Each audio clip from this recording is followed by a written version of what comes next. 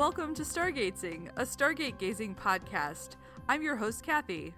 And I'm your other host, Mary. And every other week, we discuss an episode of Stargate, beginning with Stargate SG-1. Hello, Kathy. Hello, Mary. Happy New Year, Kathy. Happy New Year. We made it to 2021, theoretically. Holy crap.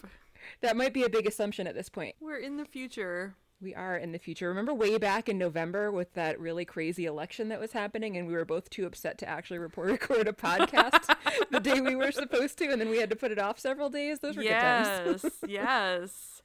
But things worked out. Yes. Yes, they did. Just had to have some patience. Indeed. Yeah. Yep. Just feels like yesterday. I know. But yeah, I guess we'll have an inauguration fairly soon. At this point, then. But enough about politics. We can talk about fake politics on other planets and also this planet. Yay! Yay! And that we will do today in this episode of season 1 of SG-1 called Thor's Hammer. Indeed. So we are starting off this episode in the conference room at the SGC. SG-1 and Hammond are gathered to listen to Daniel's latest theory about the Goa'uld and the Stargate. They go through this very quickly, it felt like. They do. I had to watch it like 3 or 4 times to get as many notes as I wanted to have on it. Yeah, and I'm not sure I wrote them down in the correct order, but I think I wrote down the essentials of what happens in this scene.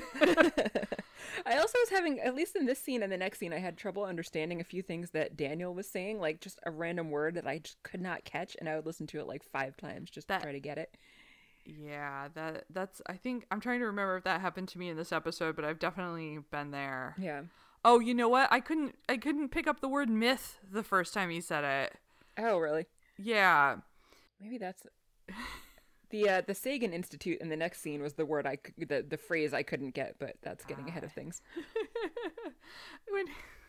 Sorry, now I'm thinking about the Muppets and Kermit the Frog saying myth, and then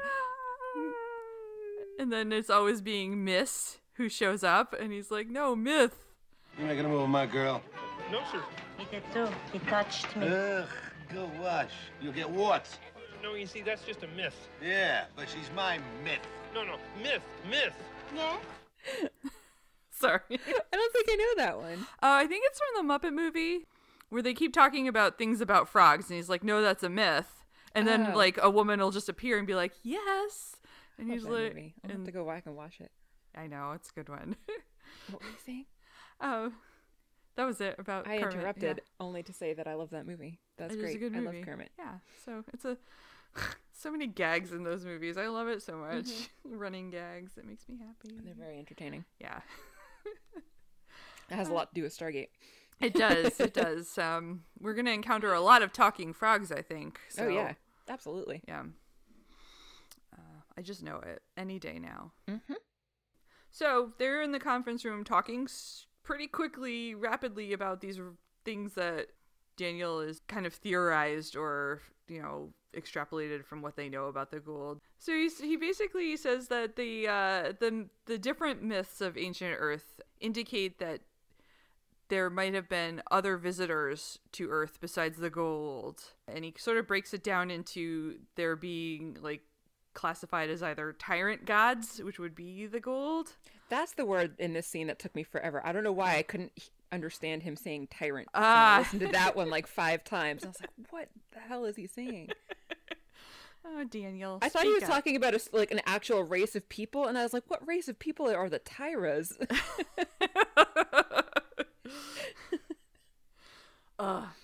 Yeah. Be more clear, Daniel. Seriously. Enunciation is the mark of a good actor. And when you enunciate, you spit. And the other group of gods are the culture bearers, which he just says are basically, they'd be like good gods. Good God, Lemon. Yeah. And those that would, work to benefit humans rather than enslave and dominate them. And they zero in specifically on the myths of the ancient Norse god Thor, because they they were, looking to better humans, basically, and be their protectors. Against the Etons. Yes. Ettins. Ettins. Yeah. Oh, he thinks it might be another alien race because he also drops into this that their working theory is that the Goa'uld did not build the Stargates, but are merely using them in their parasitic nature.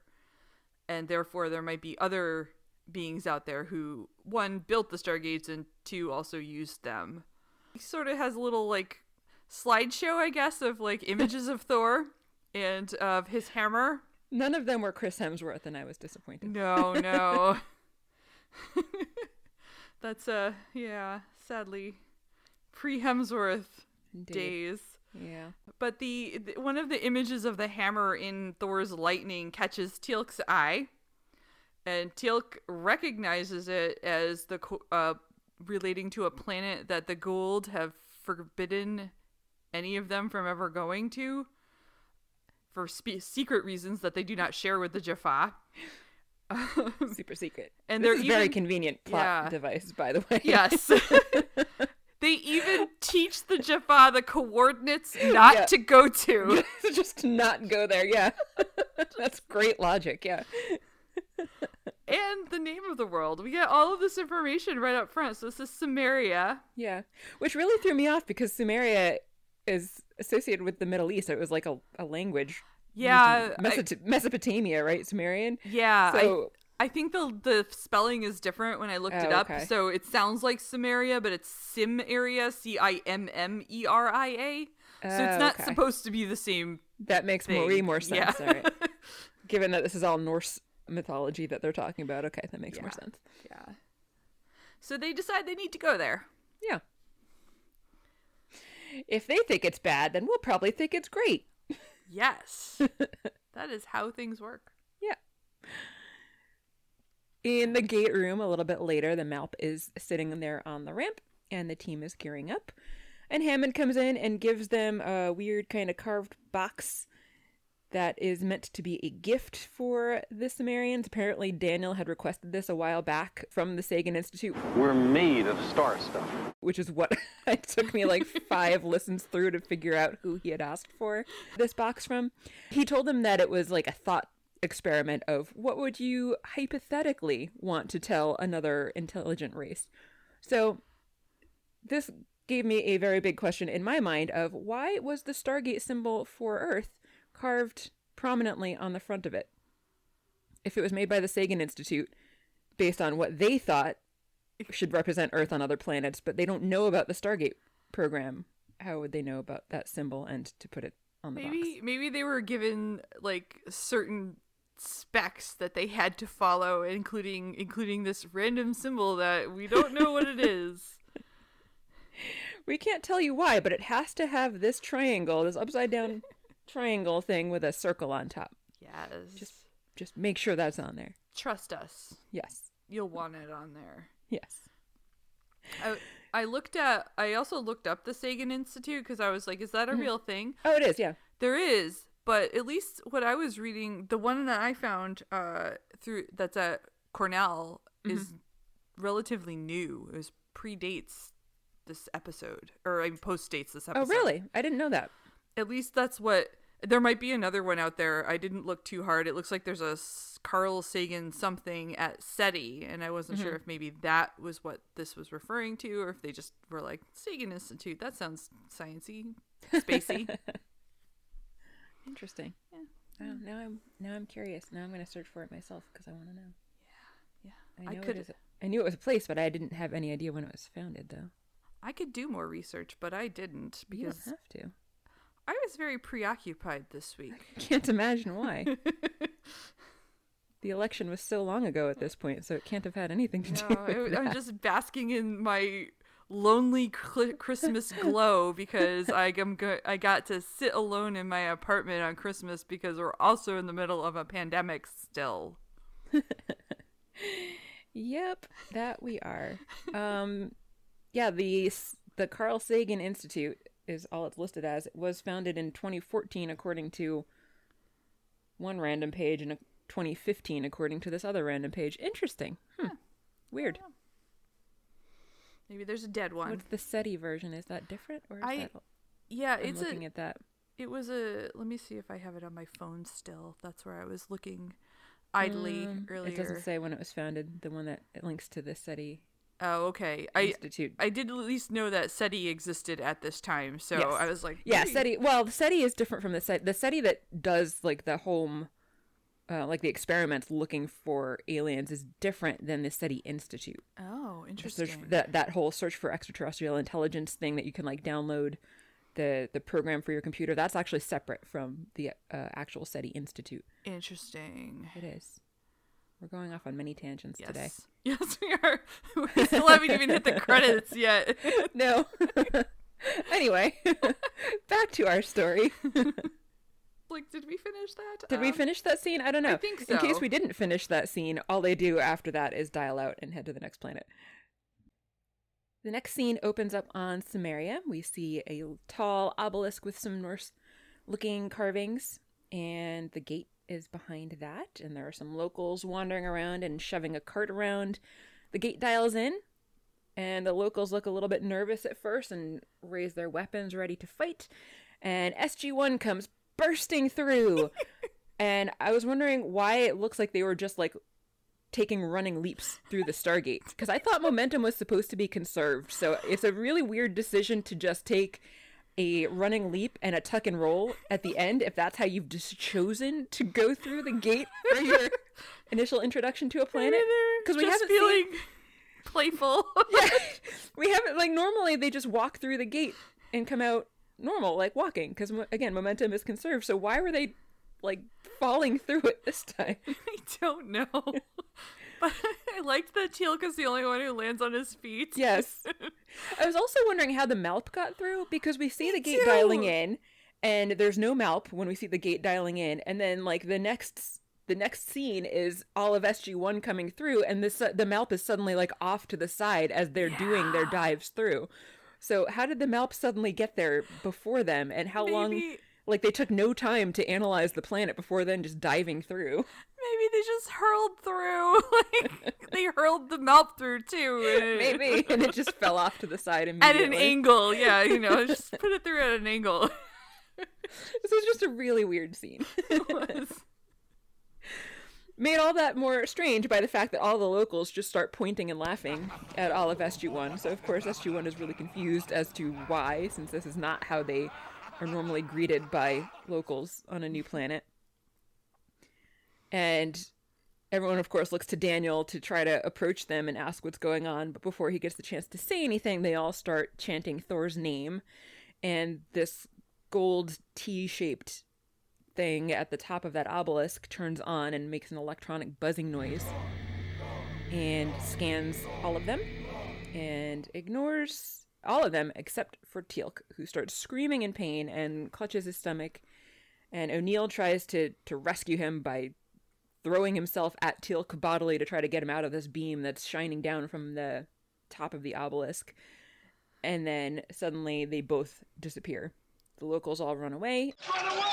Run away! And we are left with just Daniel and Sam looking around, kind of confused. Yeah. 2 credits. Once we come back from those credits, we're still at the gate. Daniel recognizes the obelisk as Thor's hammer, or thinks that's what it is. And he believes that Teal'c and O'Neill are dead. He sounds really matter-of-fact with how he says that, too. He's like, oh, I guess they're probably dead. Like, Yeah. He doesn't seem as distraught as I would think he should be. Yeah, which might explain why Sam was like, no. Yeah. Absolutely refuses to entertain that notion. Mm-hmm. So she's ready to like rally the troops and bring more people back to try to find them. Yes. But before they can decide anything, a group of people on horseback approach. There's really just one lady on horseback. Yeah, she arrives first. I think there was a line of them, but she was Was there? way ahead. Oh, okay. Yeah. Anyway. So the woman rides up and she greets them saying they look short for gods, which reminded me of Leia going, "Aren't you a little short for a stormtrooper?" Huh? She assumes that because they came through the gate, they must be from Thor's home in the stars. Fruit Fang. Thrutfang, is that what it is? Yeah. Okay. Carter introduces them to the woman, and the woman identifies herself as Garowin. I think so. Yeah. That's what I heard. She basically welcomes them right in, like, come dine with us. But Carter's like, we have some thing to deal with right here, which is that 2 of our people have disappeared. And Garowin's like, you mean 2 Ettins? And they try to explain that they are not in fact Ettins, but they're friends. Yes. At that point, Garowin understands that she's not in fact talking to gods, but other humans. And they identify themselves as being from Earth/Midgard, which is a name that she does recognize, their ancestral home. Someone, not the Goa'uld necessarily, someone has taken humans from Earth and deposited them on other worlds for reasons. Yeah. Makes sense. Yeah. Why not? At this point, we also get a glimpse on the screen credits that James Earl Jones is voicing an Unas in this episode. He is here. Oh, really? Yes. I missed that completely. Yes. Oh, that's awesome. Yeah. Wow, I don't know how I didn't even recognize his voice, but here we are. Well, you know. Now I'm going to have to go back and rewatch those scenes. I am going to call him, like, Darth Unas through the whole thing, so... Yes, please do. Yeah. So Thor's people on this planet don't know how Thor's hammer works. She also says that Thor is planning to come back and teach them when they're older, which is a phrase we've heard before when SG-1 encountered the Nox. It was another, well-advanced species that is waiting for people to get wiser before they share anything with them. If there's one thing that SG-1, the series, wants us to know, it's that humans are pretty dumb. It's true. Evil will always triumph because good is dumb. She does assure them that Thor would not kill a human, even to kill an Ettin. So SG wants to know who can help them find their friends. Garowin knows a woman named Kendra who was taken by the hammer, but then was later found wandering in the mountains. So they then surmise that Jack and Teal'c aren't dead and that they were transported somewhere. Right. Yeah. And we find that out in the next scene because we are suddenly inside a cave. O'Neill is waking up, shortly followed by Teal'c. Teal'c rips open his shirt to check on his gross Goa'uld, so of course the thing comes out to say hi and seems to be complaining that it has an owie, but it is okay. It screams a little bit and then goes back in and gross. So funny. And then suddenly there's a large Viking there to greet them, and I still think that this would have been better if it was Chris Hemsworth version of Thor. There shall be no knifing one another. Everybody knows who's in charge. But I mean, again, still not. Chris Hemsworth does make things better. Agree. This Thor tells them that the High Council of Asgard has designated Cimmeria as a safe place for the development of sentient species, and that the Goa'uld system lords all know better than to show their faces here. And O'Neill tries to tell him that we're not Goa'ulds. This guy's just a friendly Jaffa, and I'm his buddy. And Thor doesn't seem to care and actually just keeps talking as though he doesn't even hear O'Neill speaking to him, and sentences them to death. So at this point, Jack is getting a little suspicious since it seems to not really be reacting to their presence, and he goes up to Thor and waves his weapon through and realizes that this is just a hologram spouting off a pre-recorded message. And it tells them that they're going to live without their technology and without their luxuries and without their slaves. And they will be provided with basic sustenance, but when they're tired of living that lifestyle, then they're to go to the Hall of Mjolnir and face the hammer. So I guess that the obelisk wasn't the true hammer, but the true hammer is here in this cave. And Thor's recording says there's no escape, only the host can leave this place alive. And then the hologram disappears. So basically, if Teal'c leaves, then whose Goa'uld will be destroyed, thus killing Teal'c. Which I was wondering, because if the host of a Goa'uld can survive, then why can't a Jaffa survive? Clearly the hammer does something to make it okay for the host to survive, so why wouldn't it do the same thing for a Jaffa? But we don't get that answer. I don't know. Well, I mean, I feel like the Jaffa have basically been bred to be dependent, so maybe they literally can't live without a Goa'uld, at least not for a long time. I thought that, I know, maybe I'm misremembering what happens later, but I thought it was established later that they actually can live without their Goa'uld being given to them at a certain age, but maybe I'm just getting ahead of us and also misremembering. I don't know. also may be misremembering many things. We'll get there in time, and Yes. in any case, it's not addressed this episode. From there, Teal'c basically tells O'Neill that he should leave, but O'Neill, of course, refuses to leave him behind and says that they're going to go find that Hall of Mohair thingy. Whatever it's called. That'd be a very hairy place. Indeed. Probably very, All of very Mohair. soft and full of sweaters. Yeah. Maybe they just take a nap there. Yeah. That'd be great. So then we're back with Sam and Daniel and Gerwin, who are walking up to a cottage where a woman is outside tending to a young boy, and she pulls out a round, Gouldy, flashy object. Sparkle blingy thingy. Sparkle blingy thingy. Points it at the kid's head and then moves down to his arm.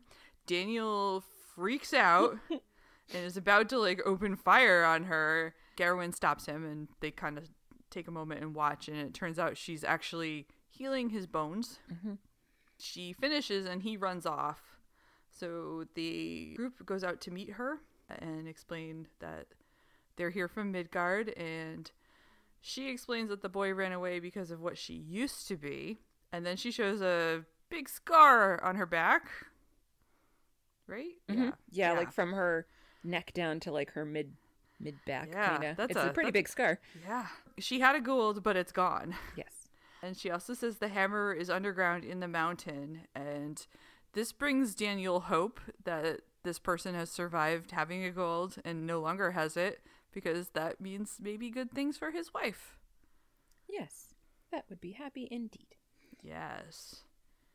Back in the cave, Teal'c and O'Neill wander around, and of course they're trying to find either the Hall of Mjolnir or a way out. And Teal'c says that O'Neill shouldn't have tried to rescue him back at the gate, but O'Neill says that Teal'c would have done the same thing for him. They find some bones and a soggy dead Goa'uld larva, which is gross and still reminds me of hagfish, and I hate hagfish. And the bones were clearly pretty decomposed, so I guess they weren't really decomposed, but I was wondering how the Goa'uld hadn't decomposed yet, the larva, because these bones seem to have been there for a while. And Yeah. I would think that the thing should have either been eaten by the thing that they said ate the host, or at the very least should have decomposed, because do they have much in the way of bones? I don't think they do, but this thing was fully fleshed, and that seemed weird to me. Especially in this moist, dank cave, it should have broken down pretty quickly. I only noticed the bones. Yeah.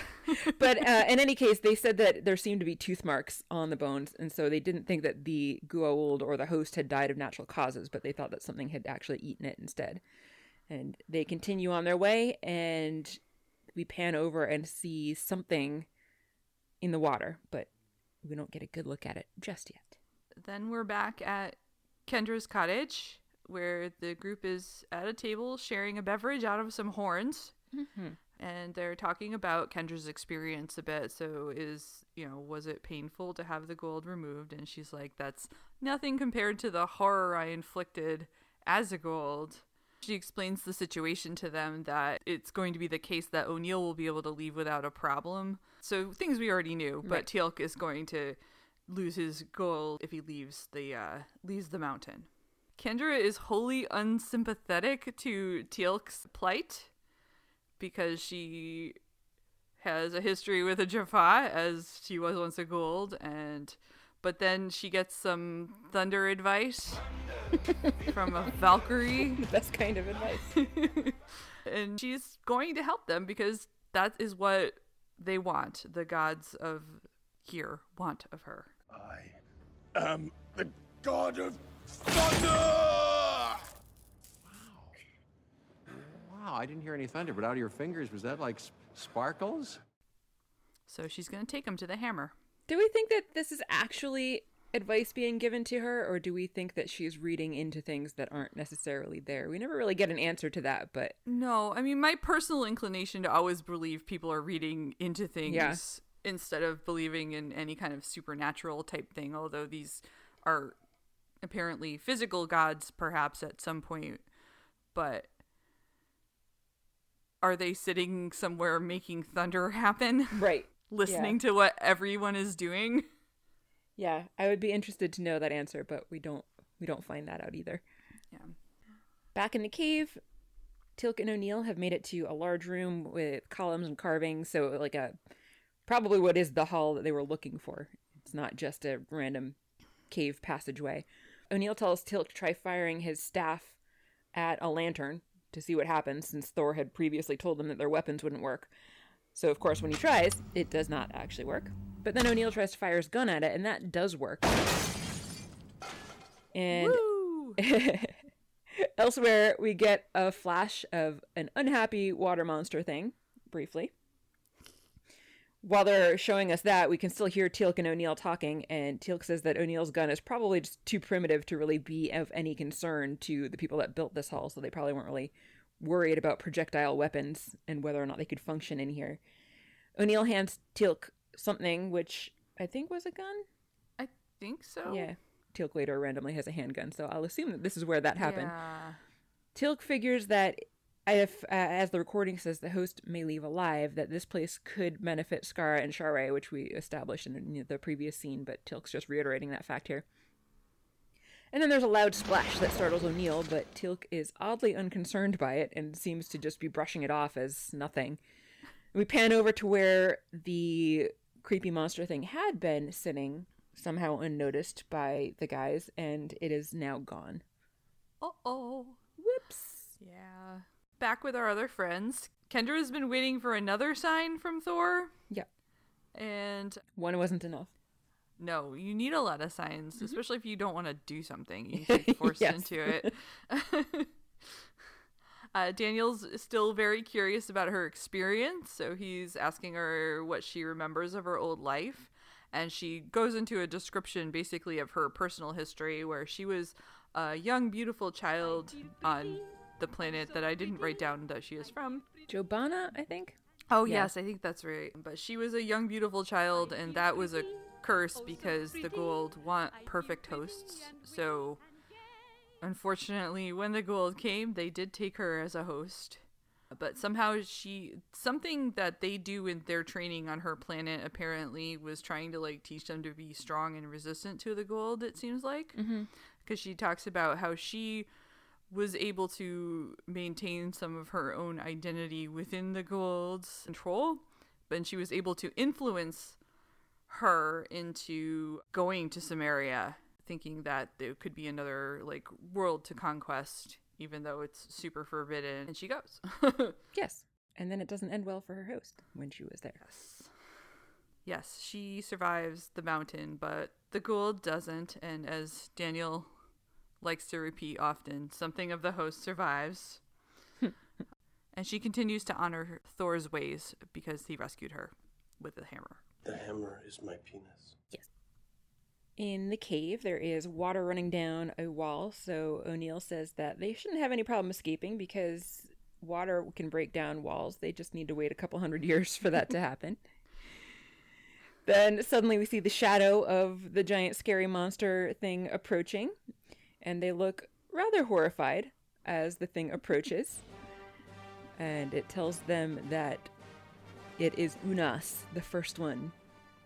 Darth Vader. Darth Unas. I am Unas. I can't believe I didn't recognize his voice here. That's amazing. Teal'c says you do not exist, and Darth Unas, because I'm stealing your joke, says that Teal'c should kill the human, and they will feast together. And Teal'c says he no longer serves the Goa'uld, but Darth Unas says we shall see, and shoves Teal'c aside, and O'Neill holds up his gun, and Unas says that weapons are of no use, but is surprised when O'Neill's gun actually does work, and Darth Unas falls back. Teal'c says that the first one is dead, and O'Neill says that that is fine by him. And so they leave, but then we see Darth Unas's eyes glow. Did you think they didn't try very hard to like make sure he was dead? Like even when they like tried to like look like they were trying to check his pulse, I'm like, I think you might need to press a little harder on that thick skin. Yeah, right? And also, is his circulatory system the same? Right. Also, maybe a bullet like right in the head, just for better measure. Yeah. Just make sure. Double check. Right. Then we have a quick montage of Kendra leading Daniel and Sam. They're walking over various terrains. The end. It was exciting.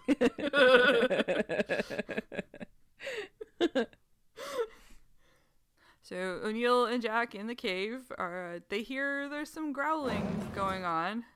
Maybe there are two of them, they think. Teal'c then explains about the Unas, that they were the first hosts of the Goa'uld, born of the same primordial water. Ooh. He calls it a myth, similar to vampires on Earth, even though they just encountered one. Right. It's clearly not a myth anymore. He also says there have been other species used as hosts before humans, and he speculates that it's been trapped for like 1,000 years, and that the Unas have some sort of hibernation ability that has kept them alive that long. O'Neill asks for confirmation again, kind of that they're dead. Like, do I need to go stake him through the heart? And they kind of have a little back and forth about whether or not he's definitely dead. He's dead, all right. I mean, you can't get much deader than dead he is right now. Unless, of course, we killed him again. But Teal'c concludes he's definitely dead. I believe. Yes. It's not a great exchange. He doesn't inspire a lot of confidence. He does not. But that's where we land. They're going with the dead theory. He's dead. Yep. Despite any evidence to the contrary. Right. He's dead. He has great regenerative qualities, but he's probably dead. Likely dead. Yeah. Gotta be dead, right? Yeah. Yeah.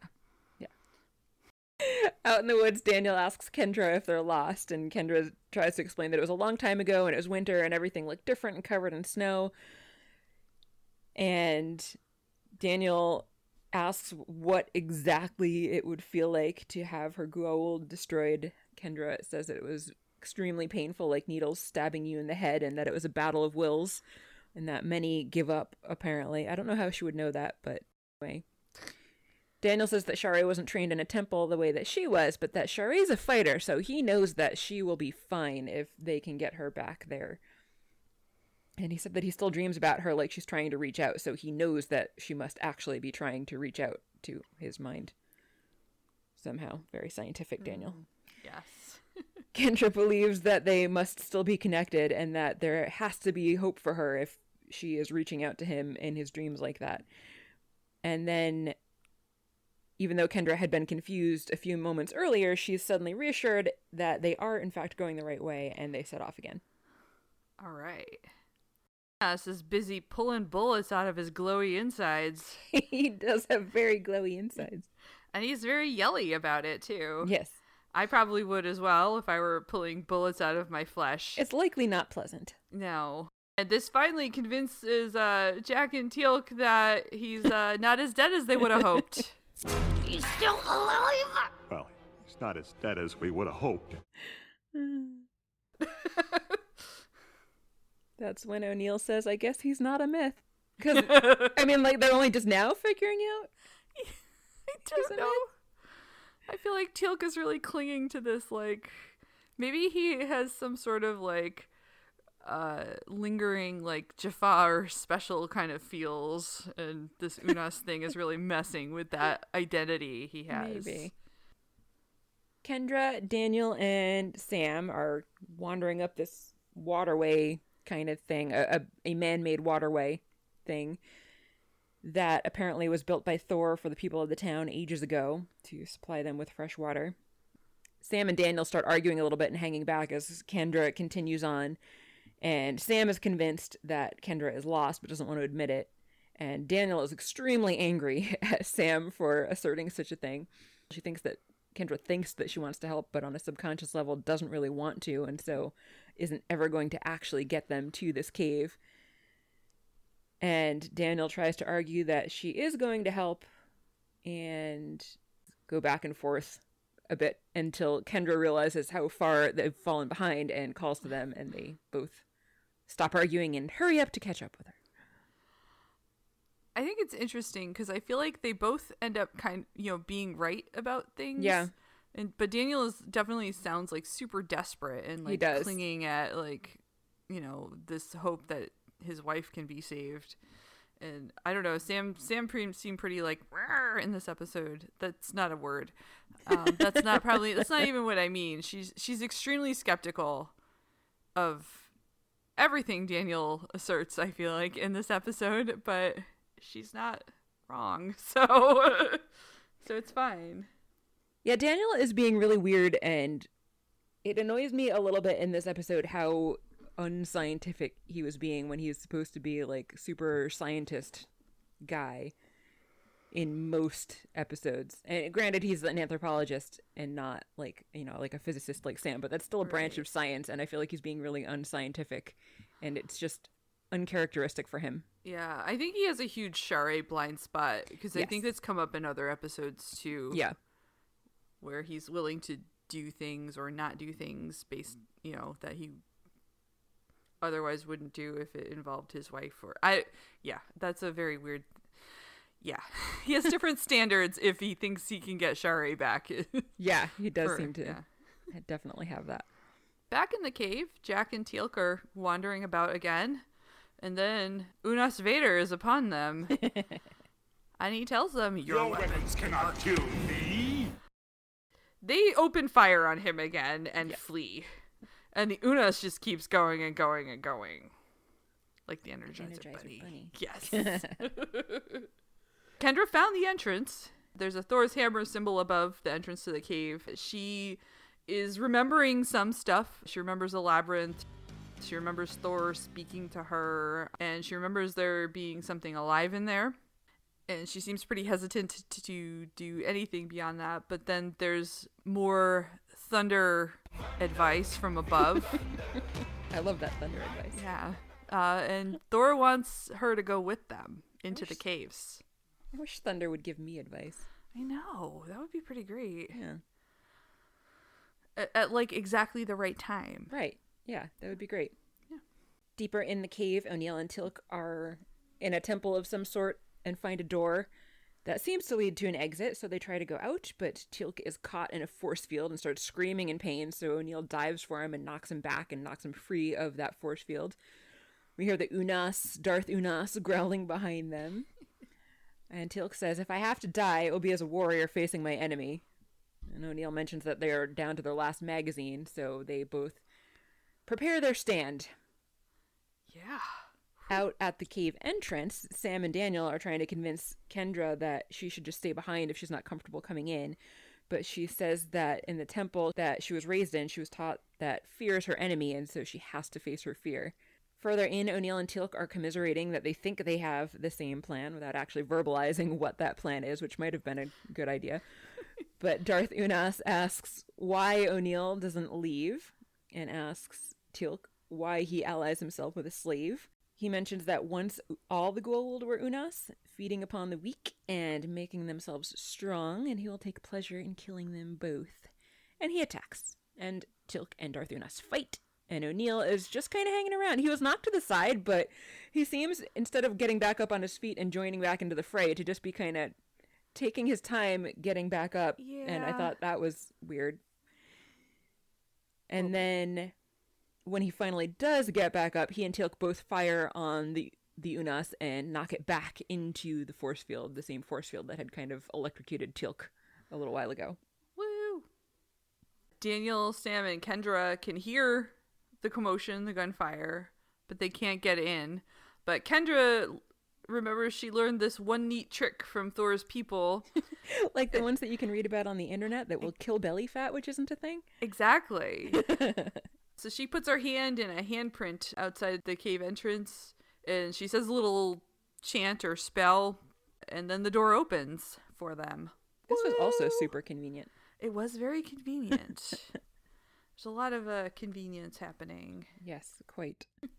Back at that cave gateway exit Thor's hammer thing, Unas recovers, and Teal'c and O'Neill try to shove him through. Again, O'Neill is just kind of hanging back and watching, so I don't really know why he's doing that. And letting Teal'c be the one to try to fight the Unas. I guess Teal'c is stronger than he is, though, so I guess that makes a little bit of sense. But you would think he would want to help, because Teal'c is putting himself into this force field to try to fight Darth Unas, and is in a lot of agony himself. So I would think that would probably weaken him a little bit. Anyway, Kendra, Daniel, and Sam come in because this was a surprisingly short labyrinth once Kendra did her little trick. And finally, when the Unas seems debilitated, Jack pulls Teal'c from the force field, so he's finally acting to help Teal'c. Darth Unas continues to scream in pain and then collapses. And Teal'c says that without his Goa'uld, Unas will most definitely die. I hope they check before they leave. This time. So, but I don't think they do, actually. But Kendra says she can see why they call Teal'c friend, since he had just risked his life to help save them. And then Daniel and Sam explain that Kendra had been a Goa'uld herself and had been rescued by this gateway thing. And Daniel's like, this is great, we can go rescue Sharae now. But then O'Neill is like, no, because Teal'c is here now and we need to get him out of here. And Teal'c says that he'll just stay there and that they should all go rescue Skara and Sharae. At this point, O'Neill picks up Teal'c's staff weapon and hands it to Daniel and is like, no, you're going to go destroy that thing from the outside so that we can get Teal'c out of here. Which seemed really mean to me. To make Daniel be the one to destroy the one hope for his wife. I actually have a lot of issues with this scene, so I'm going to go off on all of them for another tangent. Yeah, please do. Yeah. So, also you would think that Sam, as a scientist, would have issues with them just destroying this thing before taking any time to study it. Because, like, Teal'c would be fine. Yeah, there's if no they let him hang out there for a while. It's not like he's going to die imminently if they don't destroy the thing. He'd be okay. So, like, why not take a little time to study it? Also, why not ask the locals, are you cool with us destroying this thing that's protecting you for millennia? Yeah. Also, why not try to go find Skara and Sharae while leaving Teal'c here and, like, keeping him company and bringing him snacks and happy things to entertain him, and then bring Sharae and Skara back here and then destroy it to let Teal'c out? These were all questions I had, but that's not what happens. Daniel goes outside. Yeah. Daniel goes outside, fires on the doorway, and destroys the mechanism. Sounds like you had a pretty special and intimate relationship with this hammer, and that losing it was almost comparable to losing a loved one. And Teal'c is able to now leave unharmed. And Daniel tries to console himself by saying, well, at least we know it can be done. We can save people from their Goa'uld overlords. Yeah. The other thing too with making Daniel do it, I was like, one, that's super mean, but two, that sort of forces him to be a part of it in a way that then he can't be like, ooh, you destroyed this thing. He's like, no, we all destroyed this thing. We're in this together. Yeah, so I guess I can understand Jack's logic in wanting it to be that, so that they can't blame him for it since he was technically the one that did it, but I still thought it was really messed up. Agreed. Yeah. And then finally, we have our little goodbye scene. Goodbye. Goodbye.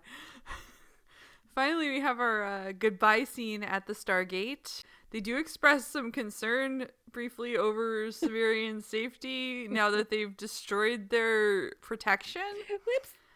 After the fact.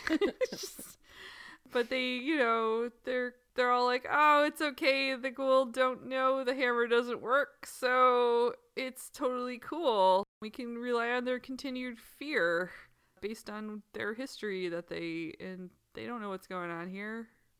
Sure. Kendra appreciates that she was able to face her fear and thanks them. She then gives them a little keepsake rock and says they should come back and visit. Then Daniel hands them the box that they had brought to give to this superior alien race and asks them to pass it along to Thor if he ever shows up.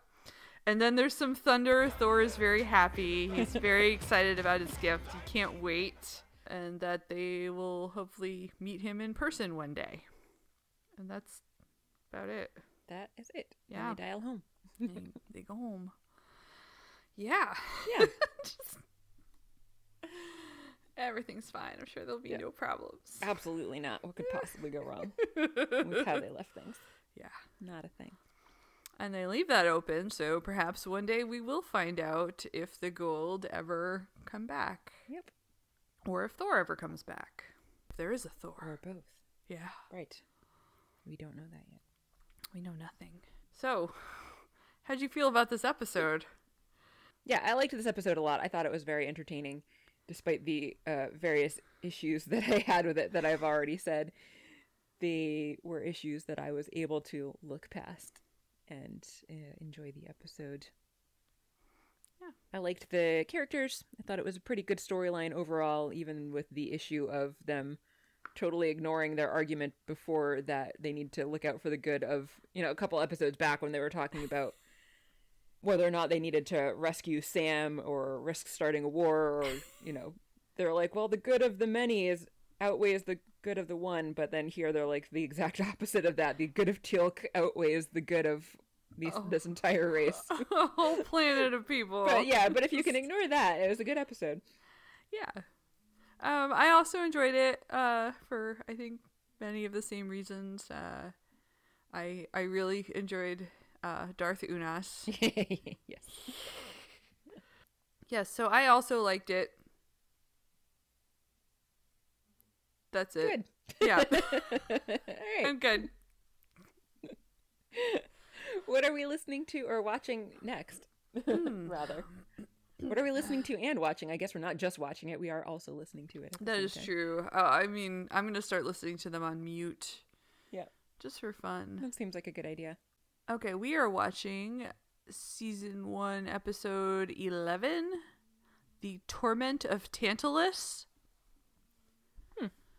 And in that one, according to my booklet, Jackson discovers that in 1945, a young professor slipped through the Stargate never to return.